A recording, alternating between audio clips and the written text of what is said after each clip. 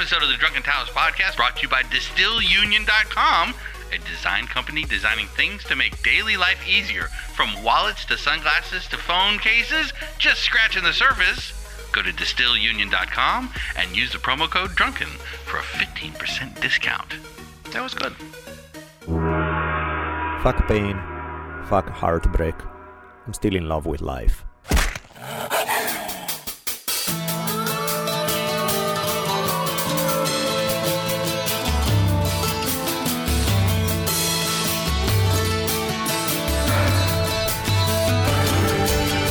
From the multicultural headquarters of the future capital of the free-thinking states of America known as Los Angeles, this is the Drunken Taoist Podcast.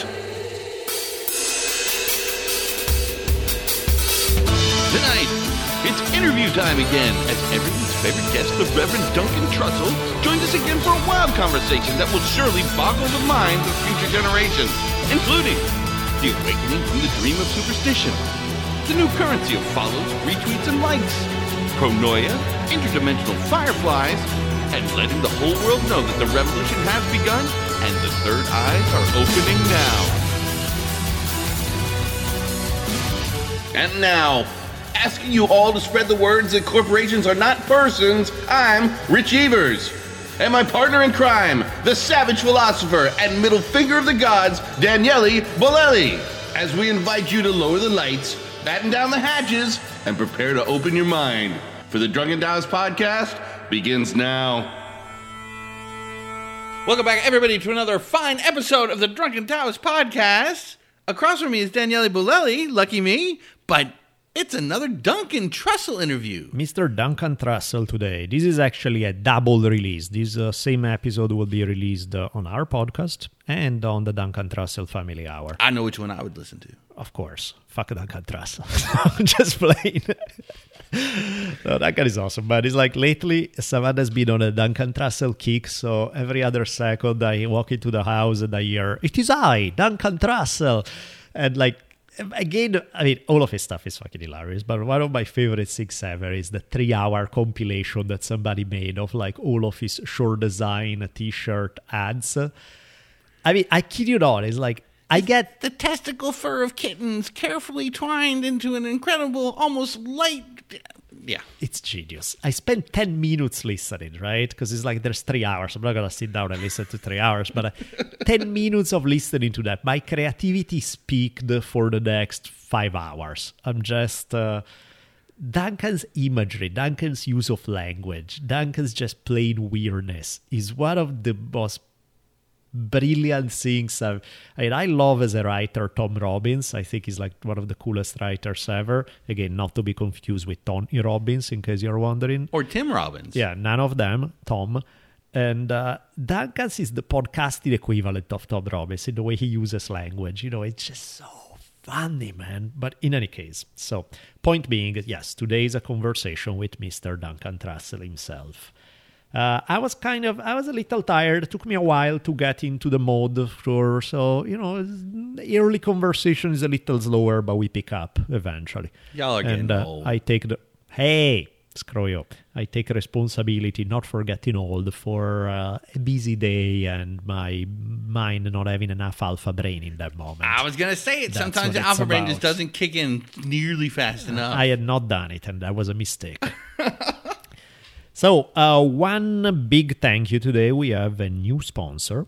So, this is, we are sponsored today by DistillUnion.com. That's DistillUnion.com. DistillUnion.com. Sounds like they make whiskey. They sound like it, but they don't. They are actually a design company whose goal is to sort of simplify life, design products that make life considerably easier. So here are a few of what they've been playing. Oh, by the way, one thing I dig about them is that they are big on kind of ethical manufacturing and sustainable packaging, which is always sweet, better than the alternative for sure.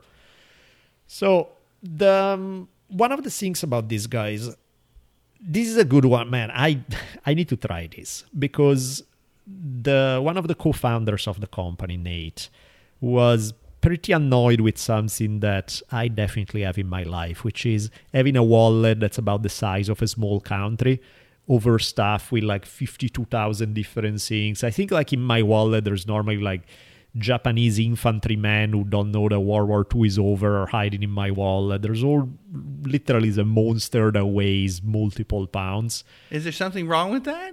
I carry it every day, and it's big, it's huge, it's uncomfortable. So yeah, I can see how. And the reality is, yes, when I'm a pack monster, and when I realize that yes, 95% of that stuff on a day-to-day basis I know use, I can see how it would be. You mean I don't need credit card receipts from the 90s anymore? Yeah, what a strange concept. But then I got the same problem, my man. Save me from myself. What can we do? At least give up the receipt from the 80s. You're not ready for the 90s yet, but so Nate designed these wallets that still is able to carry a lot of stuff. You know, every credit card you can conceivably want will be in there, cash, all the good stuff, but in much smaller package. So on one end, you still got a lot in less space. On the other end, it's kind of encouraging you not to overstuff and carry 32,000 things you don't need. One thing that I dug about the wallet is there's this pull tab.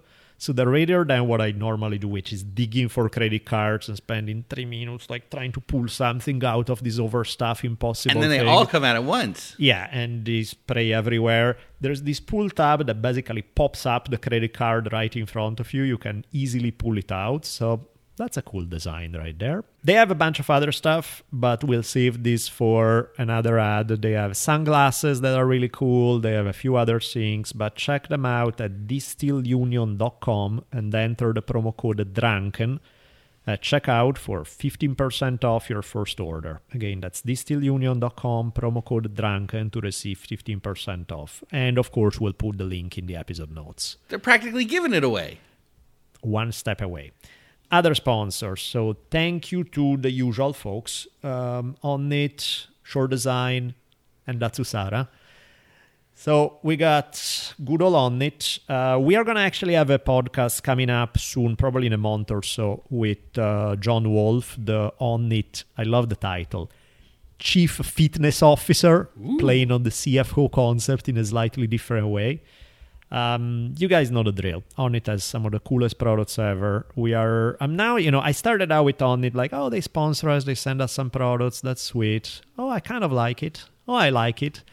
Now it's like we are fairly, oh yeah, that's one thing they just sent me. They sent me these 3 sample, I haven't even seen them for sale yet. This sample elk bar, so the buffalo bar that we snack on, made of elk. It was ridiculously tasty.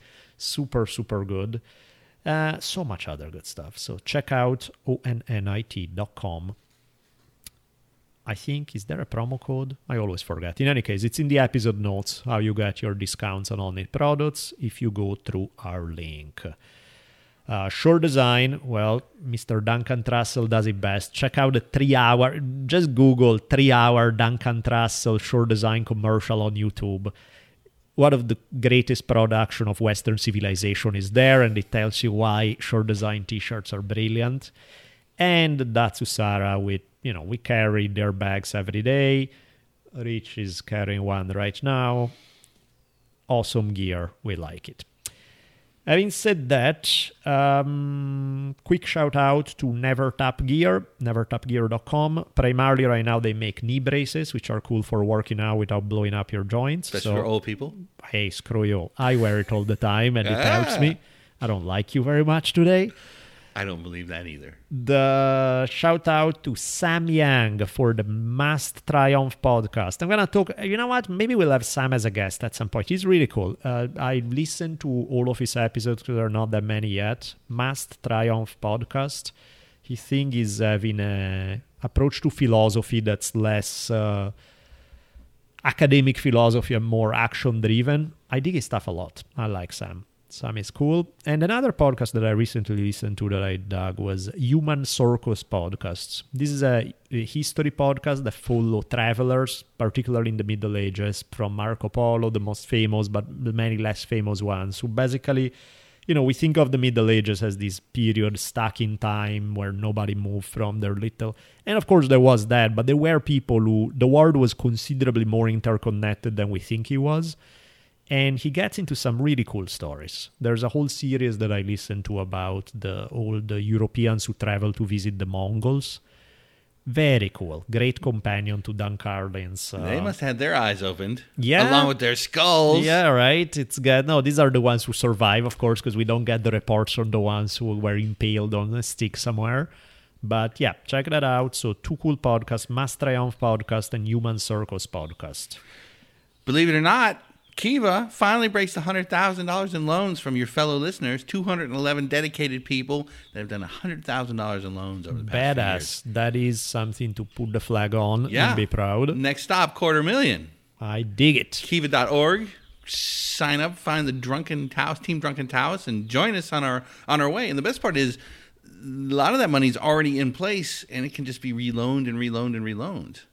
So that's an amazing thing. I know. So it's a lot more than that. And if you find yourself needing to burn 7 or 8 minutes, I did a video for some guys that are working on saving black rhinos in Tanzania, and somehow National Geographic got wind of it, and we've been selected as one of their official selections on the National Geographic website. So Sweet. It's there in all its gloriousness. I don't have the exact website in front of me, but I will get it to you so we can put that in the episode notes, and check it out. I like it. This kid can edit. I like it a lot.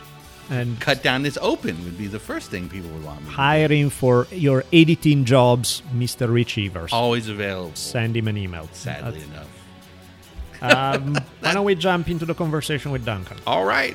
Here we go, guys.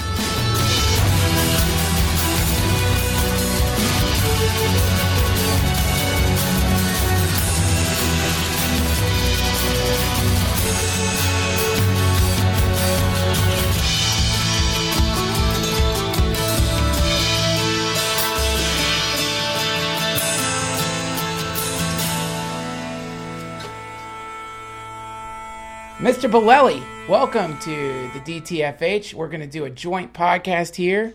So I guess this is also an episode of the Drunken Taoist. Huh? Yes, man. Let's make it happen. How many times by now? We have had so many podcasts together. This is fun.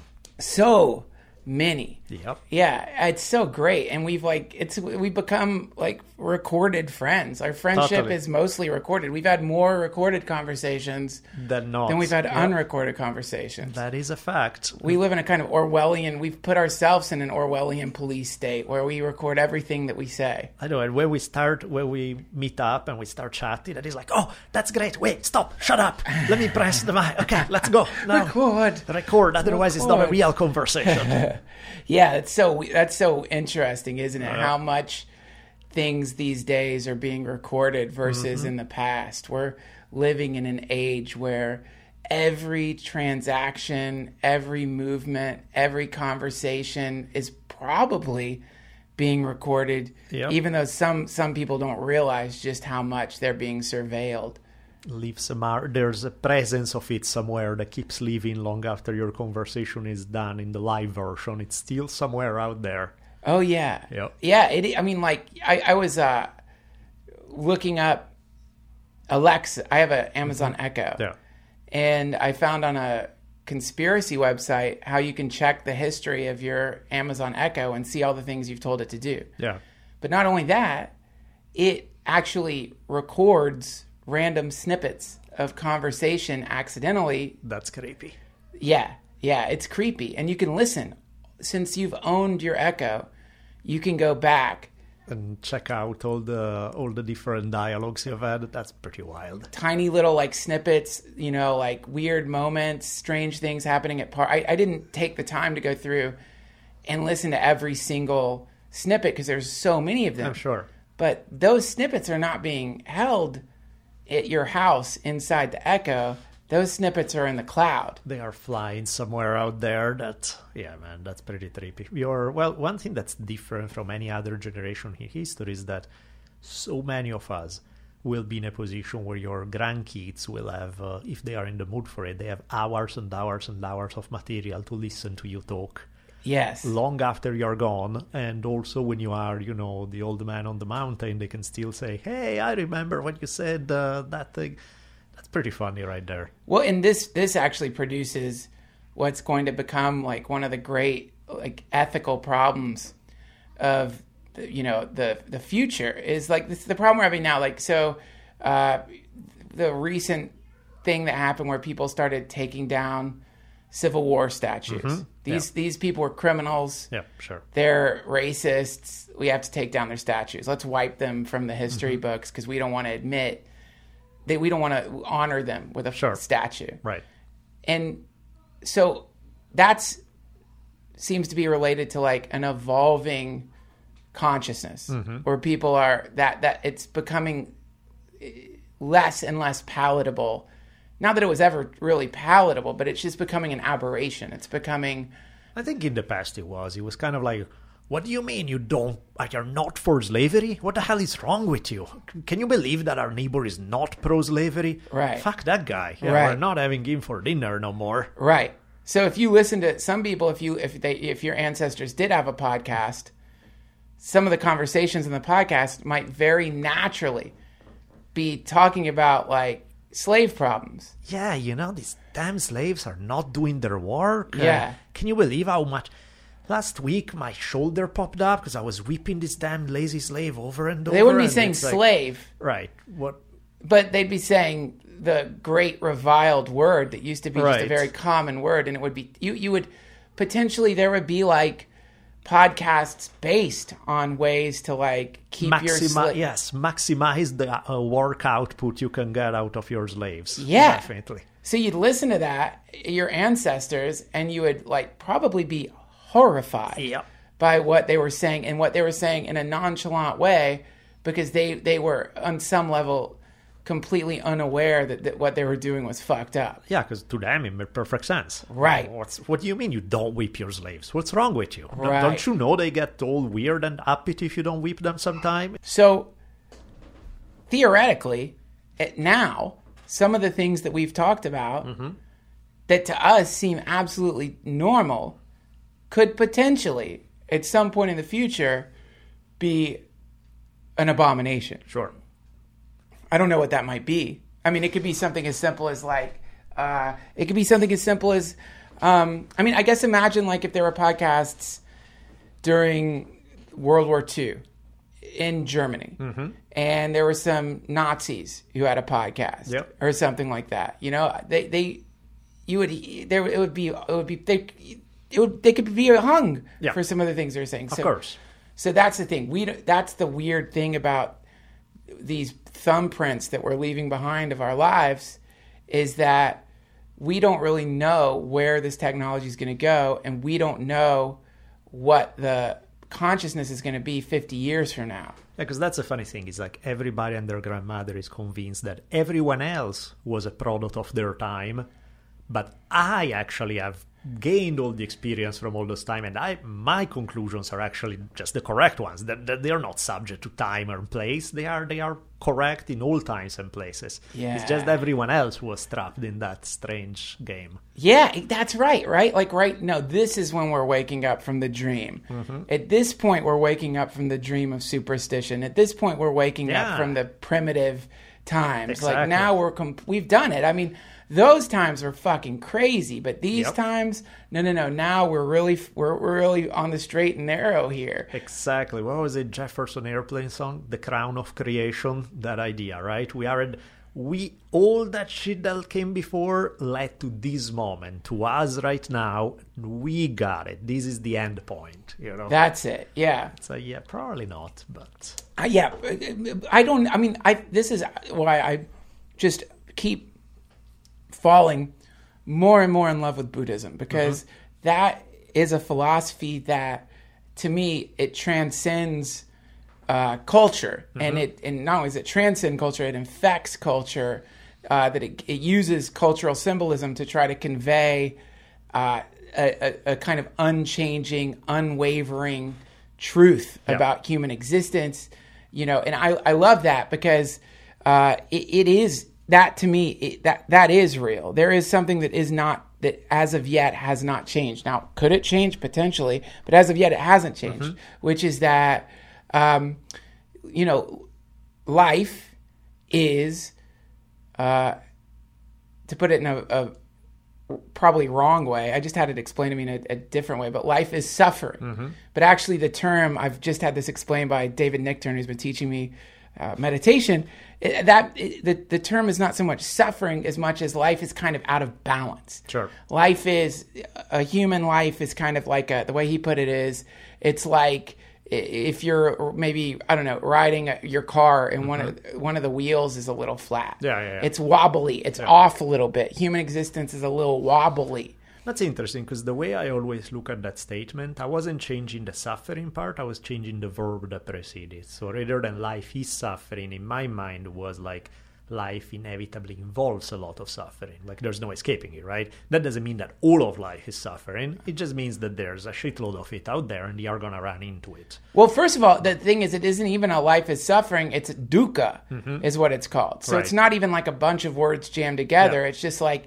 we're wobbly here. Yeah. Like we go from one extreme to the next. Right. And we're kind of like, if you sort of really look at your life, you realize that it's just it's either a little bumpy or a lot bumpy. Right. Or like, but there's always just this kind of weird sense of like, this doesn't quite feel right. Yeah. It doesn't really, something seems off a little bit here.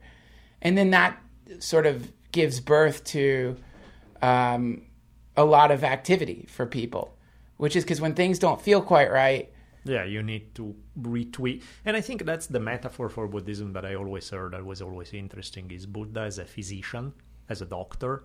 So first he's prescribing, what is the problem? Okay, right. There's the idea of dukkha. There's something is off, right? Yeah. There's something is not quite right that we need to...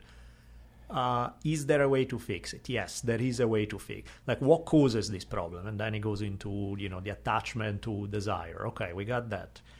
Is there a way to fix it? Yes, there is. And now I'm going to lay out the Eightfold Path with step-by-step instruction for how you go about fixing it. Yeah, that's it. And so it's very pragmatic, it's principle-driven. So it's not as subject to time and place, because it's just laying out a methodology for how you solve problems. Yeah, and it's not faith-based. No. Another super important part of it to me is it has nothing to do with faith. It's not like you don't just pretend to believe. If you're pretending to believe in the shit, you're not looking at it at all on any level. And I think that's a huge difference between a lot of Eastern stuff, particularly Taoism and Buddhism, versus a lot of Western stuff, is that a lot of the Western stuff is faith-based. Yes. Whether something, you need to believe certain things in order to be. Whereas a lot of those traditions, faith is, whether you believe it or not, doesn't matter. The universe is the way it is, whether you believe in those principles or not. Completely secondary. It doesn't really matter in anybody, because those things remain true one way or another. Right. Whether Jesus was resurrected is a pretty big fucking deal in Christianity. If it's not, then the whole structure of Christianity starts crumbling down. Whether Buddha really lived, really said the thing that are attributed to him or not, it doesn't really matter. It's more like, what are those ideas? How can they be applied? Do they work? You tried. It's in some ways almost more scientific as an approach. It's like whoever invented the Macarena. When I hear that, okay. If the idea is if we find out that you guys, you know what? Like, we thought the Macarena was created by Gustav Fonks in 1983, right? When he was drunk out of his fucking mind on margaritas and doing big fat rails at Colombian blow, and he came up with this dance that somehow caught on, and then you find out that's not true. Right. We don't know who invented the Macarena. There's still the Macarena. It still exists. The dance steps are still there. There is still this kind of dance. It doesn't matter. It's still there. So in Buddhism, it's kind of like the Macarena in the sense that, I don't know, like Siddhartha Gautama, was it or not? I don't know. It probably was real. He probably did exist. Probably. But even Buddha would be like, don't worry about me. Yeah. It's not about me. Exactly. And right now, by the way, I'm picturing Buddha doing the Macarena. I can see a successful TV show based on this premise. So I love that, man, and that the beauty of that, and I think it becomes really very useful in a time period that we're in right now, which is that the way humans are taking an assessment of their environment is no longer based on walking outside and looking around. Yeah. but is now based on staying inside, not looking out your window, but looking out the window of your computer onto social media. And from that, you sort of come up with an assessment of the world. Yeah, and that's another trip right there, right? Because the whole social media thing, I mean, on some way, this shit is awesome. Because it's like, think about when we were growing up, where if you had an interest in, let's say, Buddhism, and then you go to the local bookstore, and if you find 2 books on Buddhism, no matter how crappy they were, you'll be super excited because that's all the information you have access to.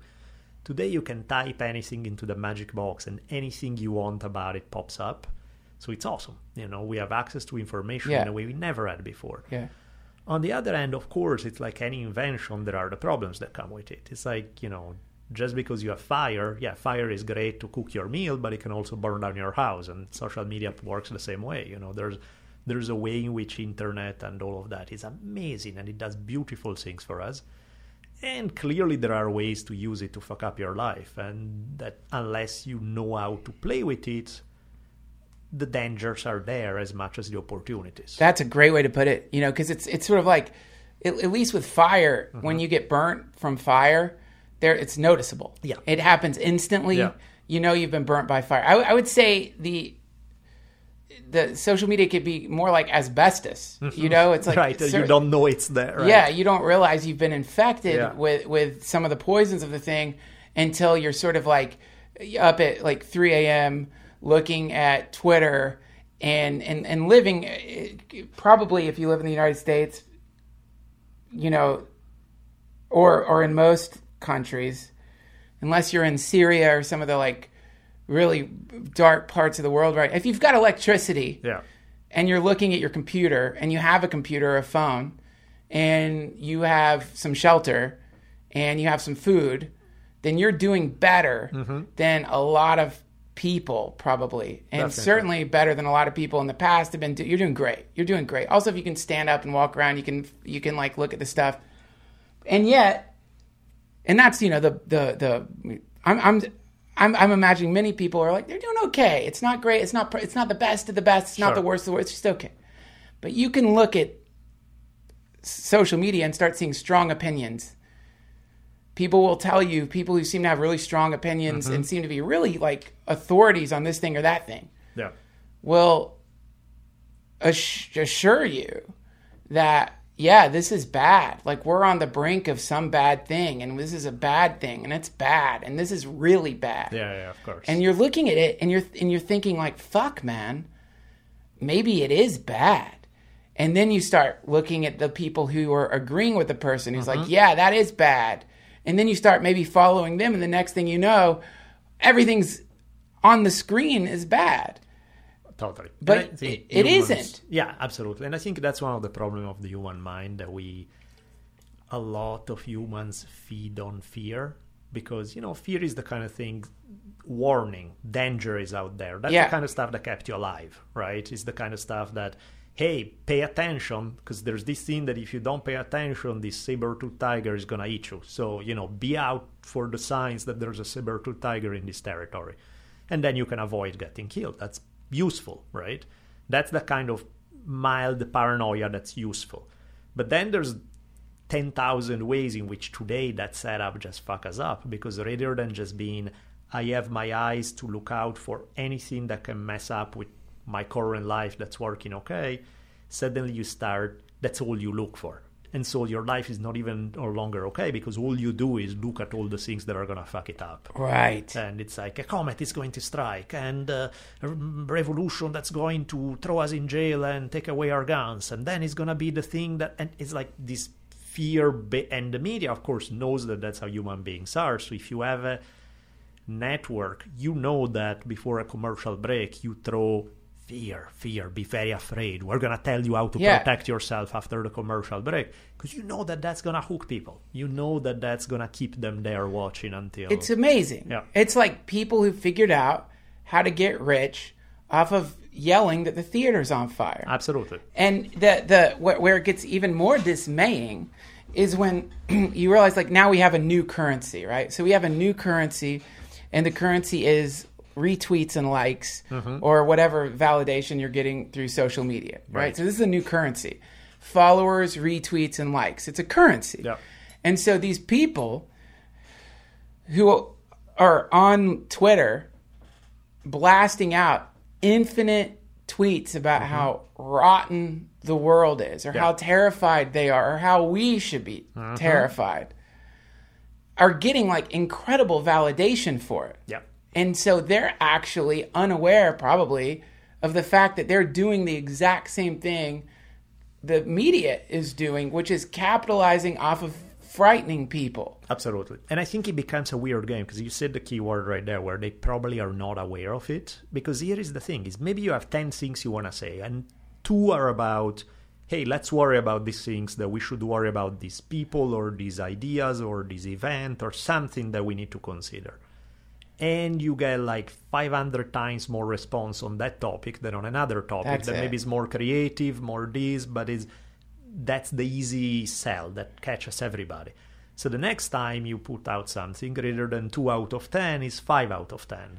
And those 5 are the ones that again hit the most. Yeah. And the next time is 8. And before you know it, that becomes your shtick. Yeah. That's all you do, is because you got the message that that's how you're going to get the love and the attention, and in some cases the money, because that's the reality of it, right? A lot of people start making bank on that kind of feeding that to a certain audience.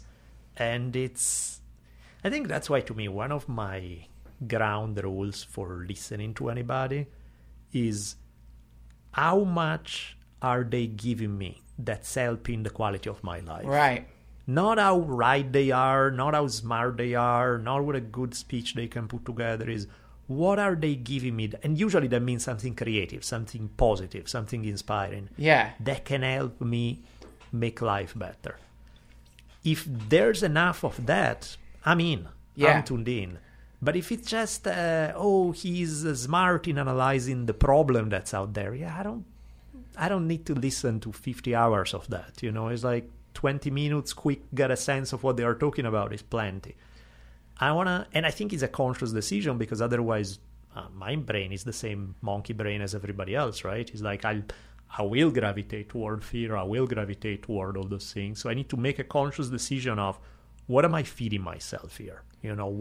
What is this thing? This is about getting peace at that other group, because there's always some other group to get pissed with. It's about fear, it's about worries, about the end of Western civilization as we know it, unless we do this. And it's like, fuck that. I don't want to feed myself with that stuff. I wanna feed my brain with stuff that makes me laugh, that makes me happy, that makes me feel more at ease. And that interests me more. And also, what interests me? World peace. Is it possible? Mm-hmm. Can it happen? And how would it happen? And what are things, like, if you think about, like, what are things that are leading to more conflict, and what are things that seem to be sort of reducing conflict? Yeah. What are these things? What do they look like? What are the steps? Is it possible?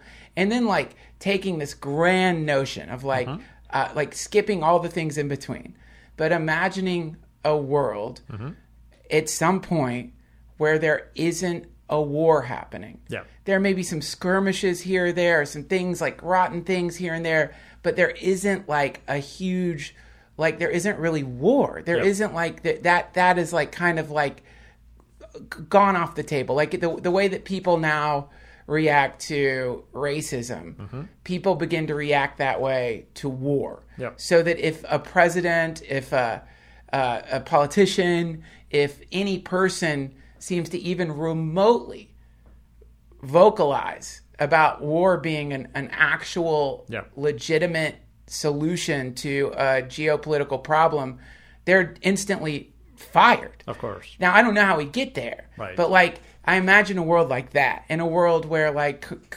economies are interconnected, and a world where people are like overcoming their paranoia and fear about other cultures, and fear about like what, I don't know. It's I think it's possible. Yep. But like, to get there, I don't know how to get there. But if we all put our heads together with this interconnectedness that's happening and manifesting through the internet, I think we can really do it. I agree, and I think that's where it's interesting, is those are challenges, right? Because it's harder. It's very easy to bitch and complain about somebody. Not so easy to come up with creative solutions. But at the same time, because it's a cool challenge, it's a worthy challenge, it's a challenge that actually is stimulating. It's not this sit back, point the finger and say, oh, it's all the fault of the bad guys. It's, I don't give a fuck about the bad guys. Tell me who the good guys are. Tell me why you are a good guy and what do you do about it that helps other people, that helps yourself, that becomes, and it's not a asshole question like, oh, how good are you kind of thing. No, it's like literally, what's the best that we can put forward? What's the best that you can put forward? And even if you don't have the answer right now, that's fine. But let's make that a priority. Yeah. Let's think about how would we answer that question in the best possible way. Dedicate. You want to, once in a while you have to vent and bitch. I get it. 10% of the time, 20 at most. But make sure that 80 is going in another direction. That's going in the direction of how to build a better relationship with your own physicality, with your body, with a sense of community, with a sense of how you create better communication with other human beings, how you do all those things. That's where it's fascinating. That is exactly where, to me, the rubber hits the road. And in the first, I think one of the things that is a fun thing that anyone can do is imagine, here's a fantasy. Imagine this. There is actually a decentralized, nonviolent revolution happening right now. It's happening. We are in the middle, probably by now, of a really well planned out series of political actions that are leading to what could be a global renaissance. And what those actions are is the end of prohibition on psychedelics, the legalization of marijuana, which you see happening all over the planet. Because with the legalization of marijuana, that doesn't just mean like a lot of people who shouldn't be arrested don't get arrested. It means that human consciousness begins to merge with nature at ever-increasing rates because of access to a psychoactive chemical that allows this kind of communion to happen with the planet. So we don't even know what that plan is going to be teaching people en masse. But India just legalized it. Canada just legalized it. Congress is trying to pass some kind of federal legalization for medical marijuana, and apparently Trump is going to sign off on it if they pass it, because he fucking hates Jeff Sessions, and Jeff Sessions doesn't want marijuana to be legal. And he put it in place. That was hilarious. It's like he hates Jeff Sessions.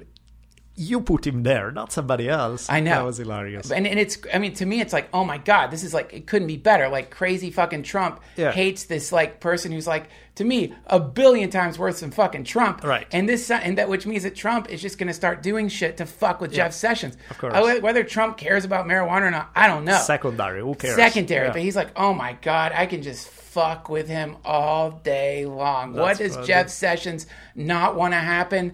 I'm going to do it. And if Trump just does the opposite of what Jeff Sessions wants, we really might have world peace within the next 3 years. Just to piss someone off. That's awesome. Trump might instigate world peace just to piss off Jeff Sessions, which to me is super funny. Oh, that is funny. Super funny. So we have all of these things that are happening that are clearly moving us into a world that is less violent, more open-minded, more connected. It's happening. So the fantasy is, imagine that there is a decentralized, nonviolent revolution happening and you're part of it. And the moment you decide to be a part of it, you become a soldier in this movement that's happening. You become an actor in this incredible secret revolution that's happening. And it's a fun game you can play with yourself. And it's you can actually sort of instigate a state of pronoia. Have you ever heard of this before? Yeah, remind me 1 second. I remember the word, but... So pronoia is the fantasy that the universe is conspiring to help you. Oh, yeah. So, that's what it was. Yeah, so there's a story about a psychiatrist or a psychologist who wanted to see if he could make himself paranoid. So he started walking around, imagining, just pretending people were watching him. and following him. And then he like had a I think he had like a psychotic break because he started really believing it. It went from being like, oh my God, I'm going to pretend people are following me. You're like, fuck, I was right. Yeah. They are. Holy shit, I'm being gang stalked. Yeah. So you could do the opposite of that to yourself. Right. And start imagining that, like, this is the great fantasy or the lens to look through. There is a non-violent, decentralized revolution happening. It's in the same way empire evolves, revolution has evolved, to the point where the revolutionaries have realized, oh, we can't have leaders. Like, leaders, we get fucked up. In fact, we can't really even have, like, cells operating together. It's better for most people to, like, sort of just be, like, agents acting completely in the dark. But if you just imagine that's what you are, the steps are this: 1, pretend it's true. Yeah. 2, imagine you've just been activated by this podcast. And 3, wait for orders to come. And then before you know it, you will get a synchronicity. You will get the weirdest fucking thing, or just in your mind, suddenly something will pop into your head about what you could do to help this great movement that's going to end in like a renaissance and global peace. That thing could be like, oh shit, I need to like go like, you know what, my neighbor is broke and needs food, or there's something to do. It'll just come to you. Yeah. And then what happens is you continue this ridiculous pronoid fantasy is that you just play this game with yourself for a little while, and sure as fucking shit, people will start coming out of the woodwork and they will help you for real, and they'll start telling you things, and you'll be like, wait, what? Wait, what?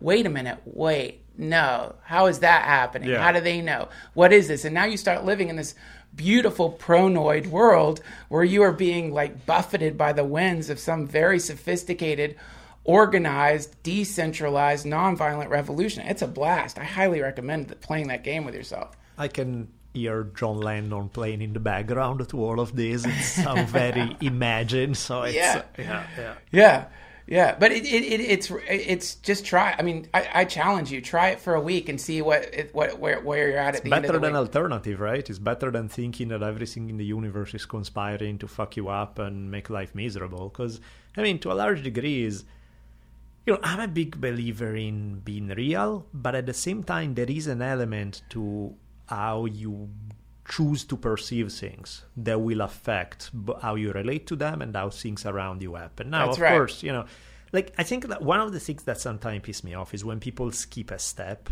So there's something horrible happen, and it's always like, but you need to look how this is for the best, and it's kind of like, shut up, something horrible just happened. This is not for the best. This sucks, right?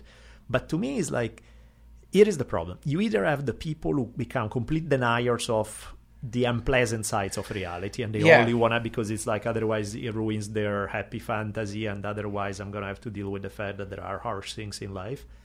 Or you find the people who get stuck there and dwell there forever about how life is rough and terrible and hard and this and that. And it's like, to me, it's like, let's be real. When bad shit happens, and this bad shit, and there's no spinning it in a cool way, it still is bad shit, let's acknowledge it and then figure out how we move on from here. It's like, let's acknowledge, okay, this is shit. Having said that, continuing to say that this is shit is not going to help us very much, right? So how about we figure out, regardless of whether it's fair or not, none of that shit matters. These are the cards that have been handed to you. We can agree that you probably didn't get the best cards, but who cares? These are the cards that are in your hand. How are you going to play them? Because that's really the only thing that counts. Yeah. Is at this point, are you going to take those cards, good or bad as they may be? How can you play them in the best possible way? Yeah, I like that. Who's the Greek god that stole fire? What's his name? Mr. Prometheus, I believe, is the name we're looking for. Yeah, Prometheus. And he got in big trouble. What do they do? They chain him to a rock, and every day an eagle arrives to eat his liver. Yeah. And then during the night, his liver grow again. Yeah. And the next day, the eagle come back and eat his liver again. Yeah. And he but isn't the idea that through the whole thing he laughs at the gods? Like, Prometheus isn't. Maybe this is just like some existentialist take on it. I like that, but I haven't heard it. The idea is that Prometheus is like, even in the midst of this, the Prometheus is like, yeah, Can find a way. still got to... the fire, still gave the fire to people, motherfuckers. And I don't have to be freaked out by this never-ending torture by your dumbass eagle eating my fucking liver. P.S. I've gotten used to it. P.S. I think it's funny. P.S. I'm friends with the eagle. P.S. I'm glad he's eating my liver because he's hungry. He's awesome. I've named him William. His name's William. I look forward to him flying down. And so then suddenly you realize, like, this is the power of being a human. Right. Is that if we take, like, so if we're to look at, like, what you're talking about, like, no doubt there are, like, every day, horrible, inconceivably horrible fucking things happen. And, Yeah. But, you know, if we mythologize it and use Prometheus as an example, you can, in the midst of this horrible thing, still find a place of equanimity, peace, tranquility, and power. And this is to be a warrior. And you can find that place in it where even in the midst of this, you're still smiling at the world. This is the human power. This is the human potential. And this is like, if we do that, you know, what is it people say? Speak truth to power. Speak truth to power. Do that.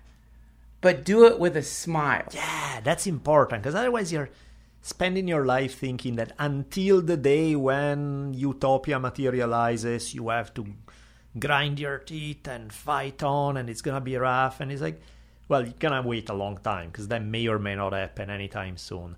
But having fun while you're fighting the good fight, that's where it's like one of my favorite sentences of all times is my sex-loving Zen monk from the 1400s, E.Q. Sojun, who said, "Throw me into hell and I'll find a way to enjoy it." Yeah. And I love that, right? Because it's not denying hell is hell. It's like, it sucks. It is what it is, right?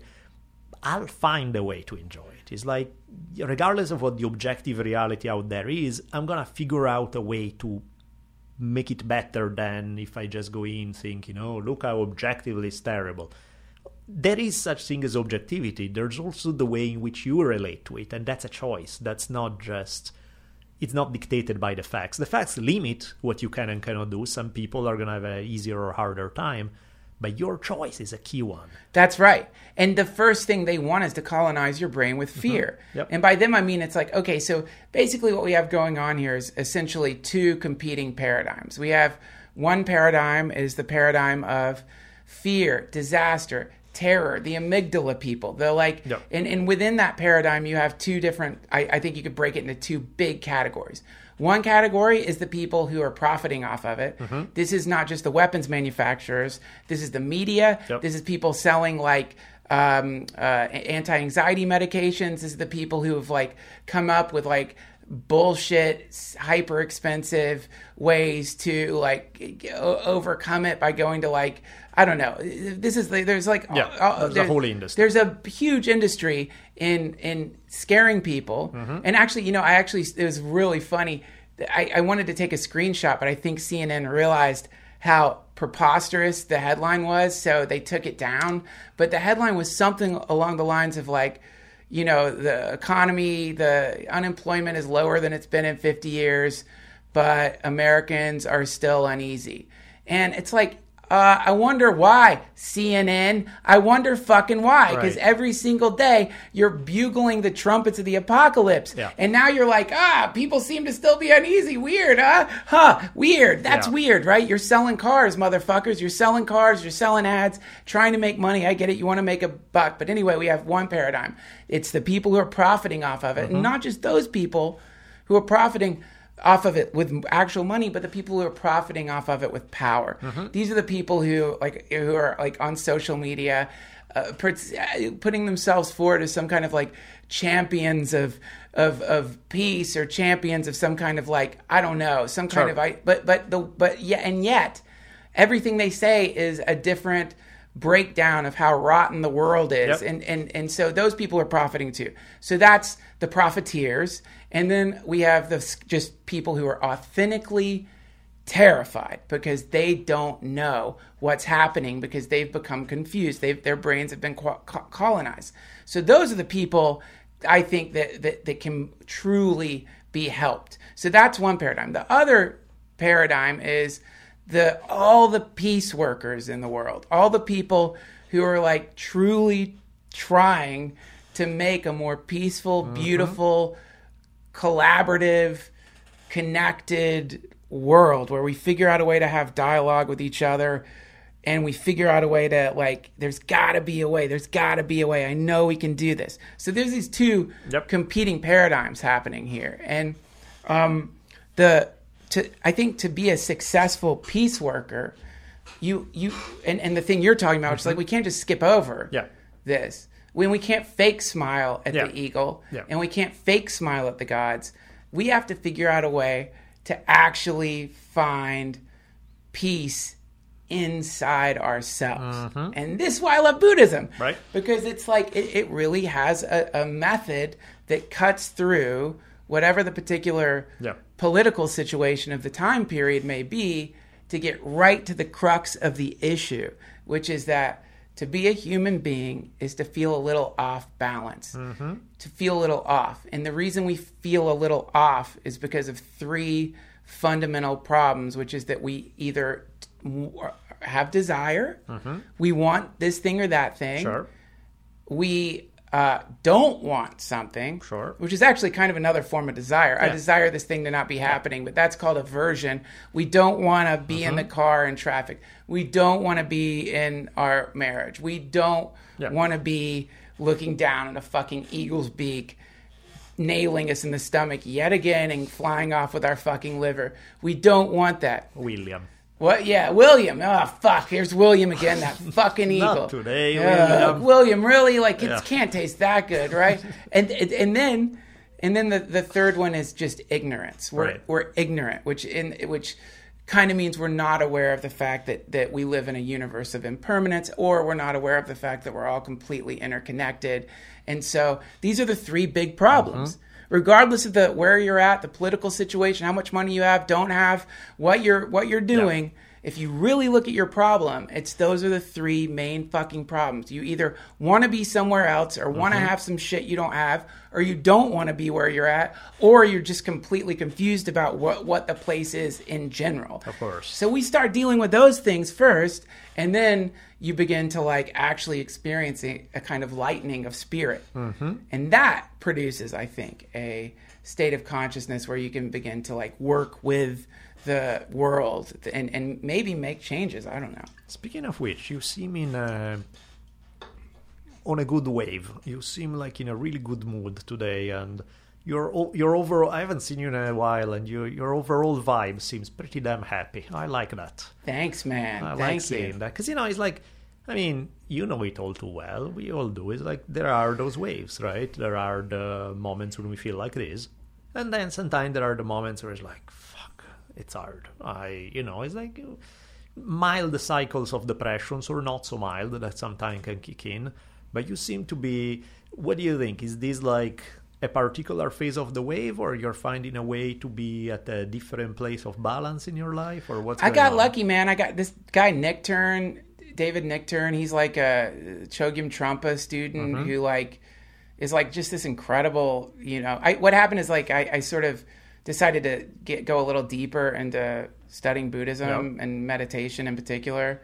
And so I started working with this guy, and like he's like a really talented teacher, and he sort of he sort of helped me like find some or figure out some shit that I had kind of like hadn't really fully grasped, at least like with my own mind. I'd like heard about it and read about it a million times. And so it's cool, man, when you start understanding the way your mind works, which is like sort of like if you want to have a reason to meditate, I think the reason to meditate is because you want to help. That's a good reason to meditate. But to really help, we got to figure out a way to, as much as possible, like find some kind of equilibrium inside, right? So, you start doing mindfulness practice, and you start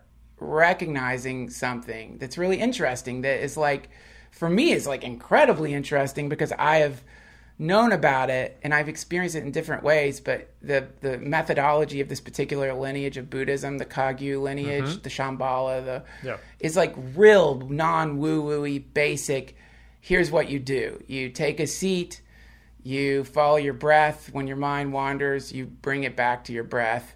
That's it. It's really simple. It's simple. Yeah. But then you start becoming aware of how your fucking mind is working. At least, and it's really amazing. You start realizing, oh my God, that thing you just talked about, the wave, you realize, oh shit, that fucking wave that I thought was like my life is actually happening on a cycle in my mind at every moment. And so you start getting really familiar with this incredible thing that's happening, which is you're blinking in and out of reality. You're going from a state of being lost in your thoughts or sleepy or whatever, or caught in your body, but usually just in your thoughts, to back to your breath and in the present moment. And that's it. But you start realizing, like, oh my God, I keep blinking in and out of I'm like a firefly. Yeah. I'm like an interdimensional firefly that's going from the thought realm into the like human realm non-stop. Of course. Blinking in and out of reality all day long. I'm here, and now I'm back lost in my thoughts. Yeah. And what glimpse of back in my thoughts. Yeah, totally. Yeah. And so what starts happening, or what I have found has happened, and one of the really cool things they say is like, look, whatever the fuck happened in your past meditation and whatever you think the thing is you had, don't be attached to that either. Right. Because that's the same bullshit. Because now instead of your thoughts, you're now, instead of blinking in and out of like some other past experience, now you're blinking in and out of thinking about meditating. Of course. It's the same. So that being said, there is a kind of spaciousness that can start happening when you're doing a sitting meditation that I didn't even realize. It's basically, when it's working for me, the feeling reminds me of like a dolphin that got let out of a aquarium and is suddenly dealing with the fact that like there's an entire ocean and you've been swimming around this little aquarium that you thought was you. And that really, really, really is a big relief, man. And check you out. That makes you happy. I bet. You show it. Let's put it that way. That's great. Well, it's also I'm wearing a new Buddhist cologne. Okay, fuck all the other stuff you said. That's the answer. Scent of Awakening. Yes. Yeah, it's my own personal brand, guys. If you go to DuncanTrussell.com, you can, for only $25.99, you can no longer be afraid and feel free like the dolphin. Yes. Scent of Awakening. That's the way to do it. How about, I remember like sometime, speaking of cycles, you were talking about working out like a madman, then you fall off, then you go back in again. Where are you at in terms of relationship with the body? Not great, man. Not great. I went to the gym like a week and a half ago, and it felt fucking great. And I didn't go. And this is the other thing I love about this guy, Nick Turn. He's so cool, man. And the way he teaches is he's like, a lot of us ask this question, which is, I know it feels good to work out, but I don't. Or I know when I meditate, my life tends to get better, but I don't do it. Why don't I do it? Yeah.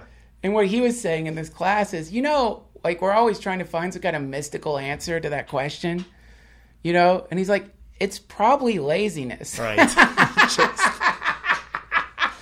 It goes back to old-fashioned laziness. It's not some kind of fucking that's what I love about it. It's not like I would love to believe that the reason I don't do it is because of, I don't know, I don't meditate. I don't meditate because I'm afraid of my own awakening.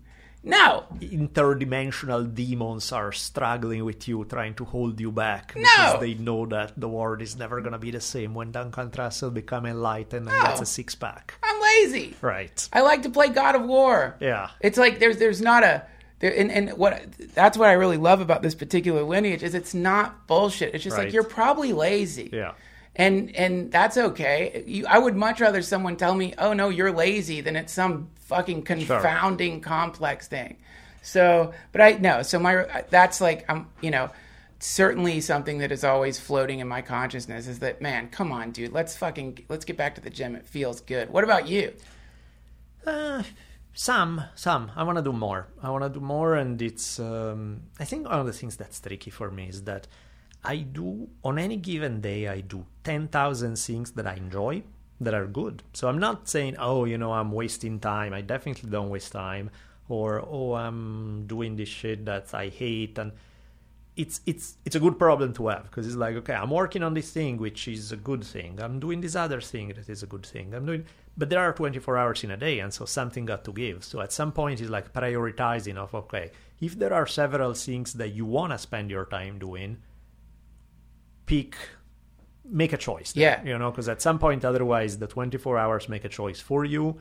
And before you know it, you haven't done some of the stuff that really was a priority, because you did something else that was okay. Right. You can justify it, but it doesn't quite deliver the same results. That's right. And I think I really need to...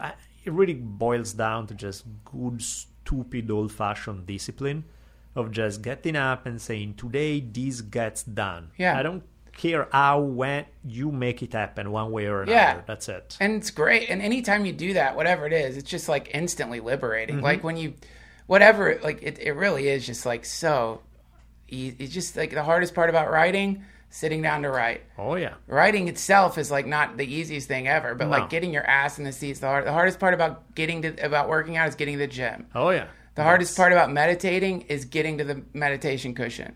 It's like it's really not it's really not that difficult, and it's just like doing it. And I had once I went to train. I was going to judo class, and I drove probably 20 minutes to get there. I get out of the car.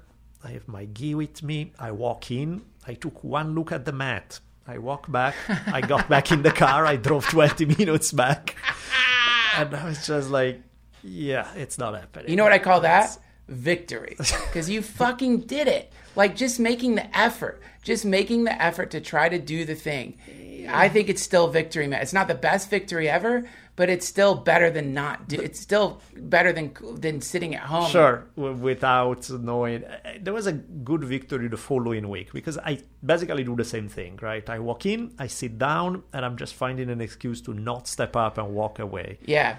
And there was somebody who saw me, and they were like, hey, you want to jump in? And I'm like, I don't know. And he kind of stepped off the mat, and he's like, you depressed? And I'm like, and I didn't think I was depressed, but when he asked me the question, I was like, I guess so, a little bit, Yeah. And then it was so cool, because the guy said, like, what, I totally get it. I feel the same way a lot of the times. Just step on the mat with me. We'll just play for 5 minutes, okay? I'll just show you something. There are a couple of things I'm working on. We'll play those for 5 minutes. Then if you want to go, okay? And he's like, and I step on the mat, and we start playing, and of course I start feeling better, and everything start clicking, Yes. and then I get an awesome workout, and I feel better about life. And it was just like, oh, that was interesting. That's a proficient teacher. Yeah, that was awesome right there. Yeah, that's kind of part of being a teacher, is like you get good at like analyzing your students where they're at. Right. You want to come to them where they're at. And figure out a method for that place. He sounds amazing. Yeah. That's super cool. That was Mr. Chris Hillset. Thank you very much. No, he did exactly what I needed in that moment, right? Yeah. And I didn't even know I needed it, and he had that exact right reaction. That wasn't like, oh, come on, just get in here and do it. It's like, yeah, fuck you, I'm leaving. Yeah. He wasn't just letting me. He was like just a little gentle prodding, just enough to get you to take that first step your own. And it was. He's one of them. Yeah, it was great. He's one of awesome. them. Yeah. And there's so many of them out there. Like, it's not just Buddhists. It's like, obviously, it's like every religion, every industry, they're all out there, man. And like, they're really, really good. And what are they good at doing? They're good at helping us be a little less stuck. Yep. And it's like everyone's, like if you think about a car stuck in mud, it's like it's universally kind of the same problem. The car's stuck in mud. Yeah. But the method to get each car out of the mud is going to vary from types of mud Absolutely. to type of car to what tools you have on hand to get the car out of the mud. There's lots of different ways to do it. And it's really amazing when you realize, like, holy fuck, there are people in the world who have trained themselves or been trained to get cars out of mud. Yep. Only it's Where not there's- cars, it's Yeah. people who've gotten stuck. And they've gotten stuck and they want to be free. That's another part of, like, I think the skill set that these people seem to demonstrate is they can recognize the people who actually want to get out of the mud Right. and the people who don't, who like being stuck in the mud. And the people who like being stuck in the mud, they're like, enjoy the mud. And I think it's part of what's trippy about these phases, the highs and lows of life that are inevitable, is sometimes when you are stuck in the low, you're stuck in the low, you know what it feels like to be in the high, and you have done it 10,000 times before, but exactly what you say, this time you don't know what it is that's going to make it go click, and Right. suddenly you're out. Right. And so you keep wandering and you turn around and you try this, try that. Like the last time, it was awesome. It's like after maybe 6 weeks of this, it wasn't terrible, it wasn't bad, but it was, mild depression where I'm under I'm carrying like 50 extra pounds on my shoulder kind of feeling. Yeah. And my daughter started talking to me because she saw, I'm in a weird mode. I have been in a weird mode for a little bit, and it's not dramatic, but visible enough. And I don't know what the fuck she said, but something that she said made I could almost hear the click in my brain, where I felt something go clunk, door opening. I'm suddenly looking at the exact same situation in a slightly different way. Yeah.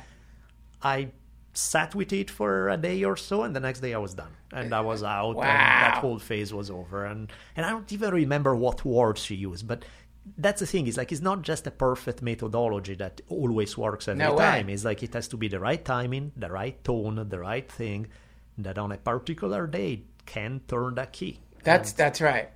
And there has to be a willingness. Mm-hmm. There has to be an authentic desire. Because a lot of people, they don't... I think everybody naturally wants to be lighter. Sure. They want to be free. They want to like they. It's kind of like, you look what's one of the saddest things to see when you're taking a walk is sometimes you'll see people hanging on their porch, a canary in a cage. Mm-hmm. Yeah. And like that, I don't know, maybe the canary's never really flied or Right. flown. Yeah. But the canary sees birds and knows this is possible. Yeah. And it's sad to me. And so I think that, like, everybody deep down knows that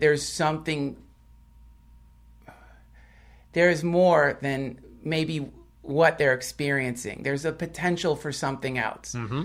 But some of those people, it's way deep down, and they don't want to they're doing it in their own time, in their own way. It's nobody's business, and it's absolutely fine for them to be that way because they're in process, and they need those gestational periods of, like, deep, absolute traumatic misery to get to the point of, and when they get to that point of, it's going to be that much more sweet because all the extra time they served in the coal mine of their self, it's going to be that, and no one should get in the way of that.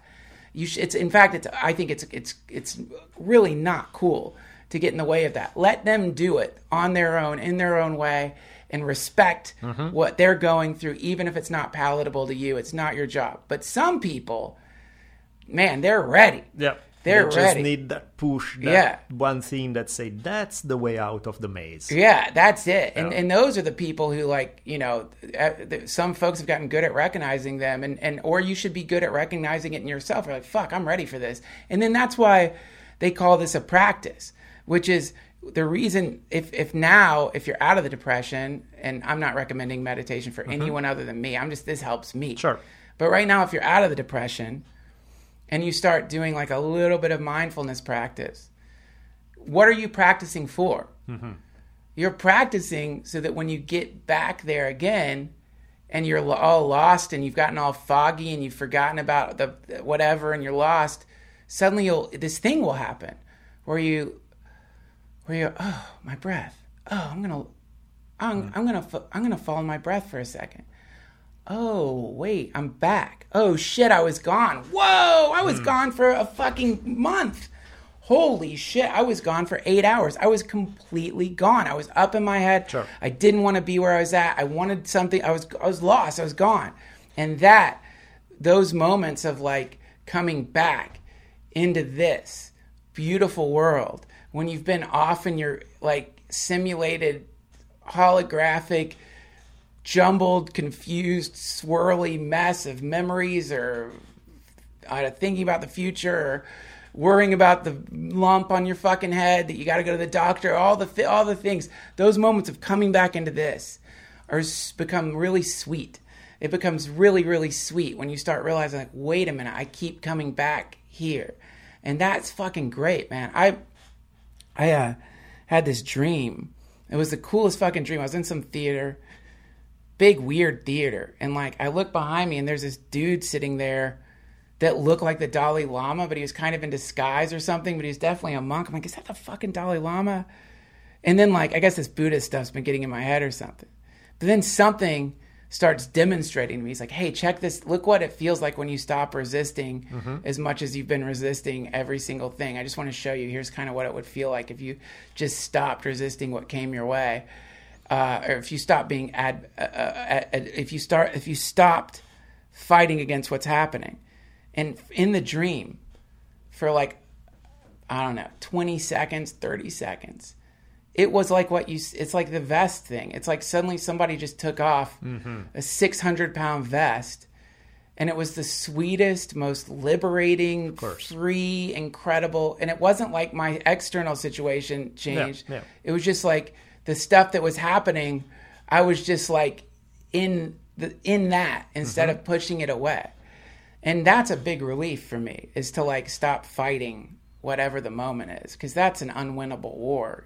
And a lot of it right now you're doing through meditation. How often do you do it? How long? Like, give me the basics of your meditative practice. Oh my God. It's like, I just did this class with Nick Turn, and then it's like, I haven't done it in like a few days since then, and still I'm feeling the effects. Not that you're feeling the effects. So when I'm doing it, I am doing it now. I'm just not doing it well. And it's important to do it well. That's the other cool thing about this lineage, is it's a practicing lineage, which means that it's like, this is not philosophical. Yeah. It's like, you do it. That's it. It's a practice. You do it. Right. So, yeah, when you're doing it, it's like 5 days a week, 20 minutes a day. You could do 10 if you don't want to do 20. Come on, it's like, that's like the smallest possible investment one could make to one's well-being. It's not exactly a shitload of time.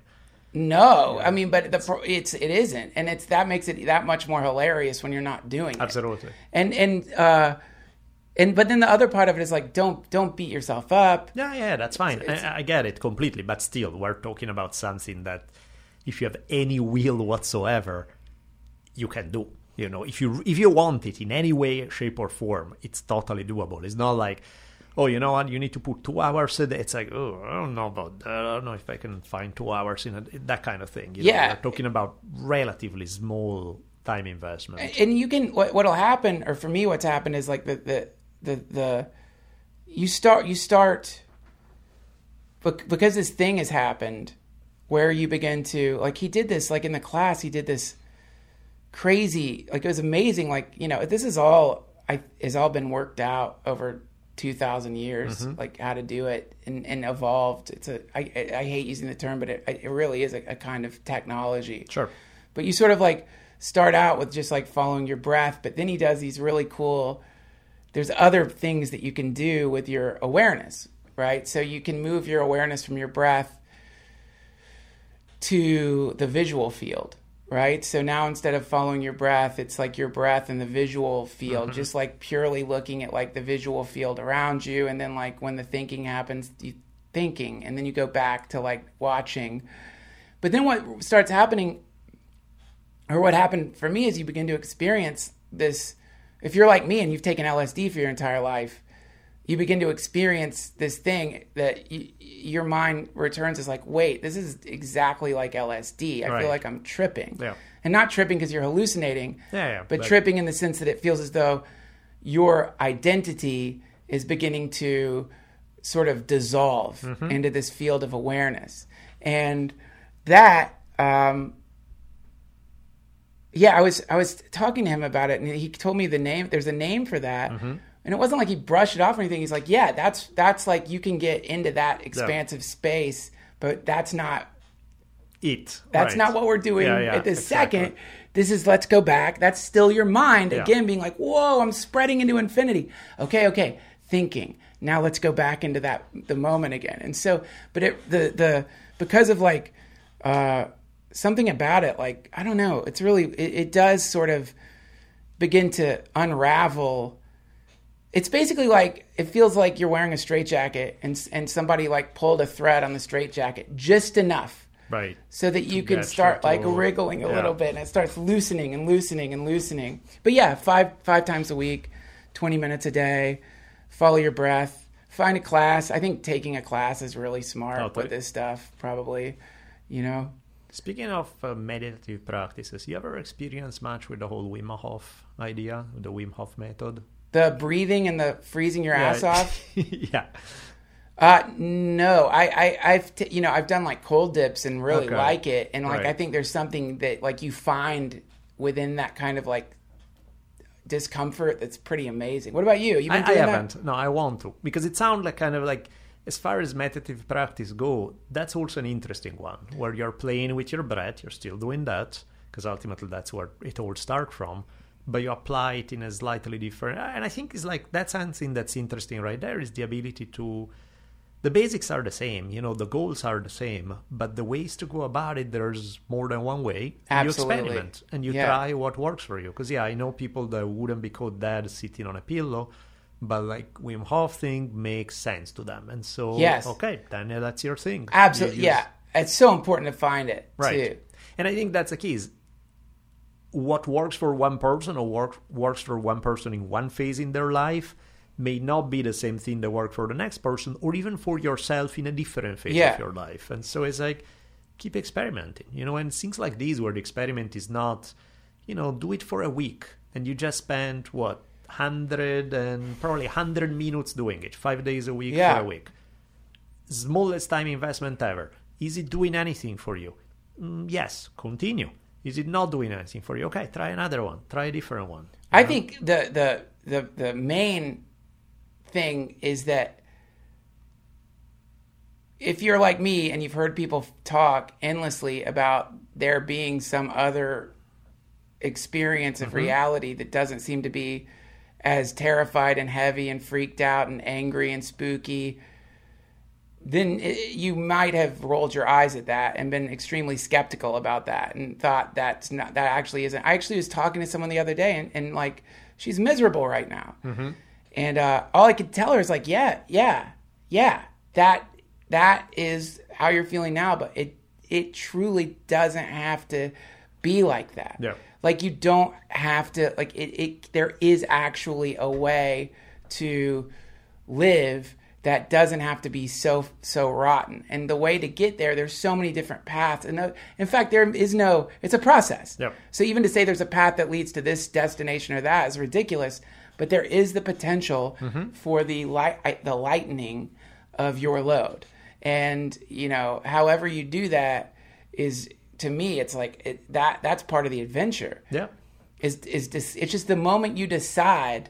To me, what really gets me into this stuff more than ever is when I actually think more in terms of like, how is this going to help me help other people? And how is this going to help me? Because, you know, everybody listening to this has either gone through the death of a parent or will go through the death of a parent. And if not the death of a parent, you're going to go through the death of a friend. Sure. Or you're and not just that, but like at some point you're going to come into the company of someone who is really needing you to be fully there with them. And you can help in this like incredible decentralized revolution. You can train yourself up. Yep. And to me, that gets me more excited about it than anything, which is just realizing like, wait a minute, this really fuck me. Yeah. You know, please fuck me. No, no, you know, you fuck me in the sense of like that. I can't. It's hard for me to get that excited about that. You know, it's hard for me to get that excited about that as much as like, wait, oh shit, like this is real. Like people actually need our help in the world, big time. I Yeah. mean, that's one of the things. Is like because once you become aware of how much suffering you go through in life, then a lot of people just become asshole because it's like, oh, I've had it bad, so I'm just gonna pass it on to everybody else. Yeah. But the ones who don't do that, then you become really understanding of where everybody comes from. Because it's like, man, I know all too well that feeling. Yes. And it sucks. Yes. And just because it's not me right now, well, this person doesn't need to be there. It's like, if there's a way that I can do something to help them out, why not? That's it, dude. And it's like, especially like, this is one of the cool things about being an old dude.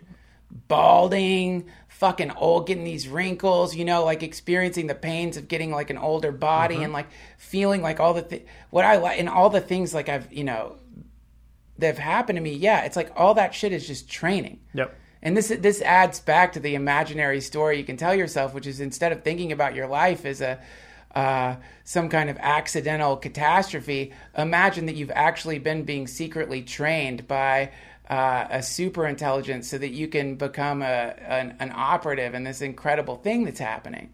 And so then the moment you just make that little shift and look back at like all the shit that happened to you and realize like, oh God, I was fantasizing that a Shaolin monk would come and take me to a temple where I would like have to like throw toothpicks through steel.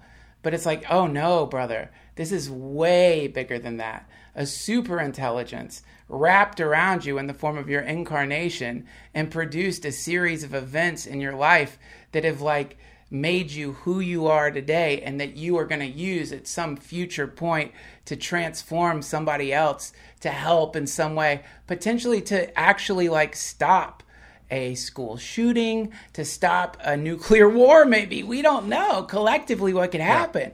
So this fantasy is so fun to play around with because it's like suddenly your life stops being this meaningless, never-ending spray of diarrhea out of the anus of some kind of dark, chaotic being, but actually becomes, you realize like, oh, this has been an organized, systematic training that has in some way or another given me tools that I'm going to need to use at some point. And what happened was that because you right now listening to this podcast at one point got stuck and forgot all this and couldn't quite get out, and you know there have been a few efforts to try to wake you up, didn't quite work out. Right now the call has arrived through the sweet lesbian rasp of Duncan Trussell. Wake up, man! Wake up! There's a revolution happening! We gotta get going! Daniele, thank you so much for being on my show and letting me be on yours. Yeah, this is awesome. But especially because now, thanks to this, we have the wake-up call for everybody. Right now, there are probably thousands of people who suddenly their third eye just opened and they're like, oh, I know Kung Fu. And now they are off in the universe trying to make the world a better place. Hare Krishna.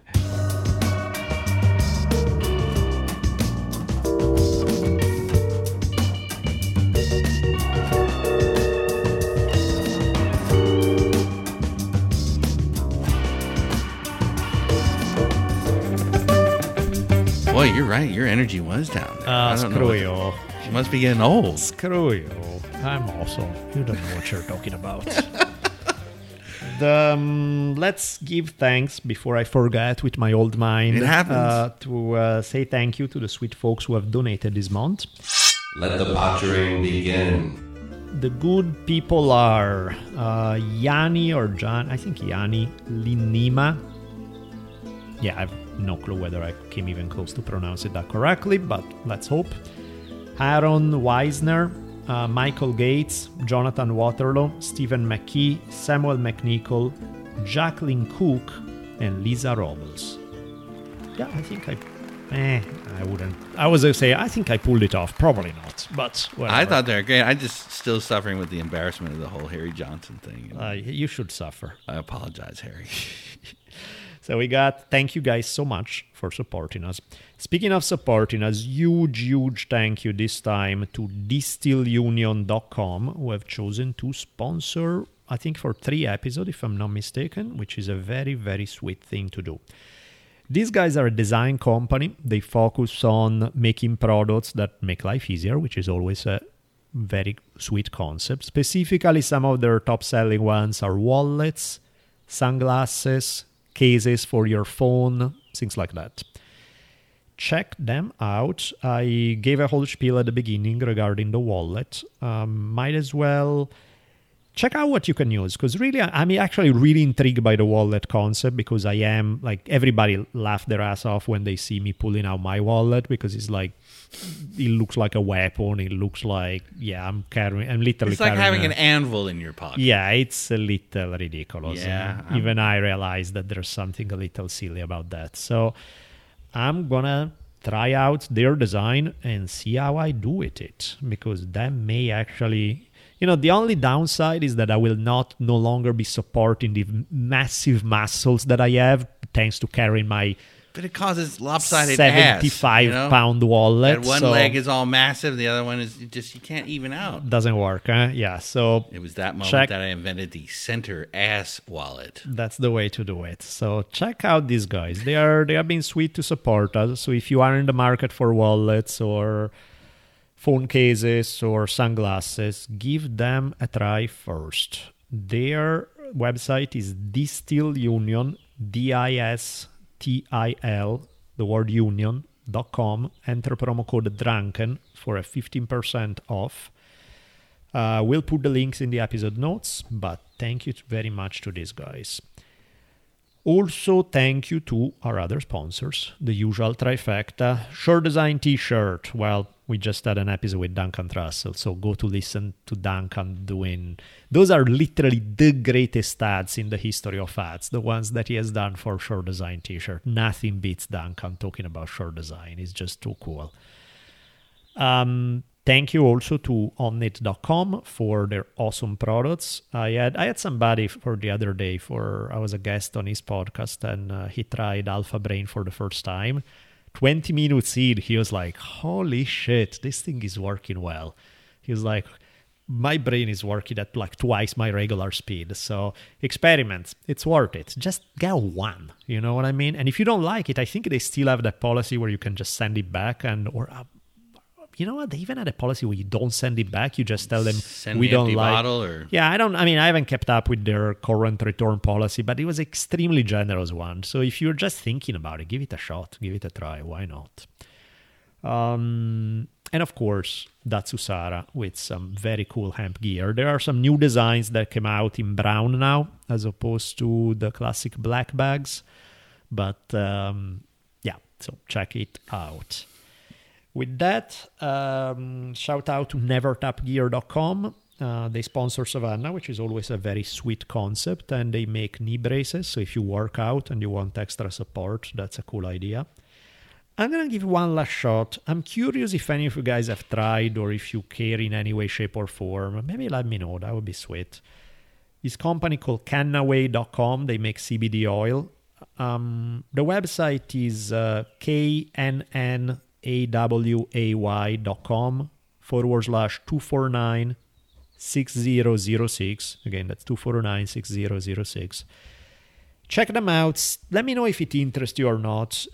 We are not really sponsored by them. We have kind of a very loose agreement. But I just want to, if you guys dig it, I'll keep pushing them. If you guys don't dig them, I'll drop them. So let me know. I mean, I enjoy the products, but there's no point for me talking about it if you guys don't like it. So let me know what you guys think. That would be sweet. With that, anything else that we need to mention? That has to be enough. That is enough. Let's go.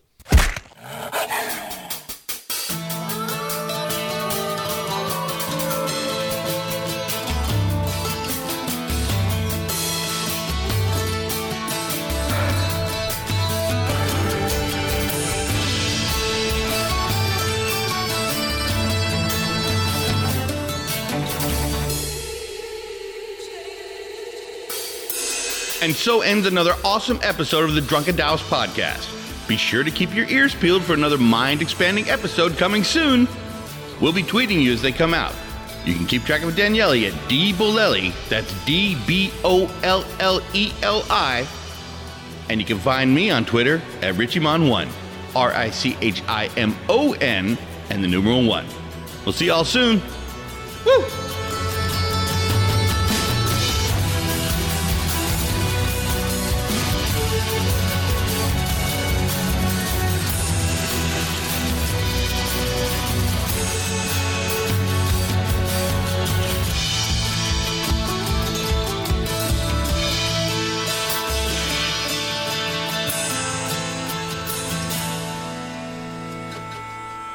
Maybe I don't want to hear this. No, you don't. In questo caso le provvidenze di Dio. Duncan showed you the way, yeah? Oh man, isn't that scary to think? Nice. So don't kill people, do that instead. This was great. It's fucking awesome. And I love this conversation. I have nothing against chicken other than the fact that they are ugly and weird and strange. We've been having a great hour here. I completely got lost. Are we doing the outro or the intro? We're outroing. Oh, we're outro. Okay, sorry. So let's continue. Did you ever see the movie Tombstone with Val Kilmer and... Your accent, it just, whatever that movie is you were trying to tell me about. Can you translate for me, please? I believe the word was tombstone. Yeah, that one, exactly. Just as I was saying, Tombstone. What do I have to do? One day the rod shall teach you. Get back to work. Funky.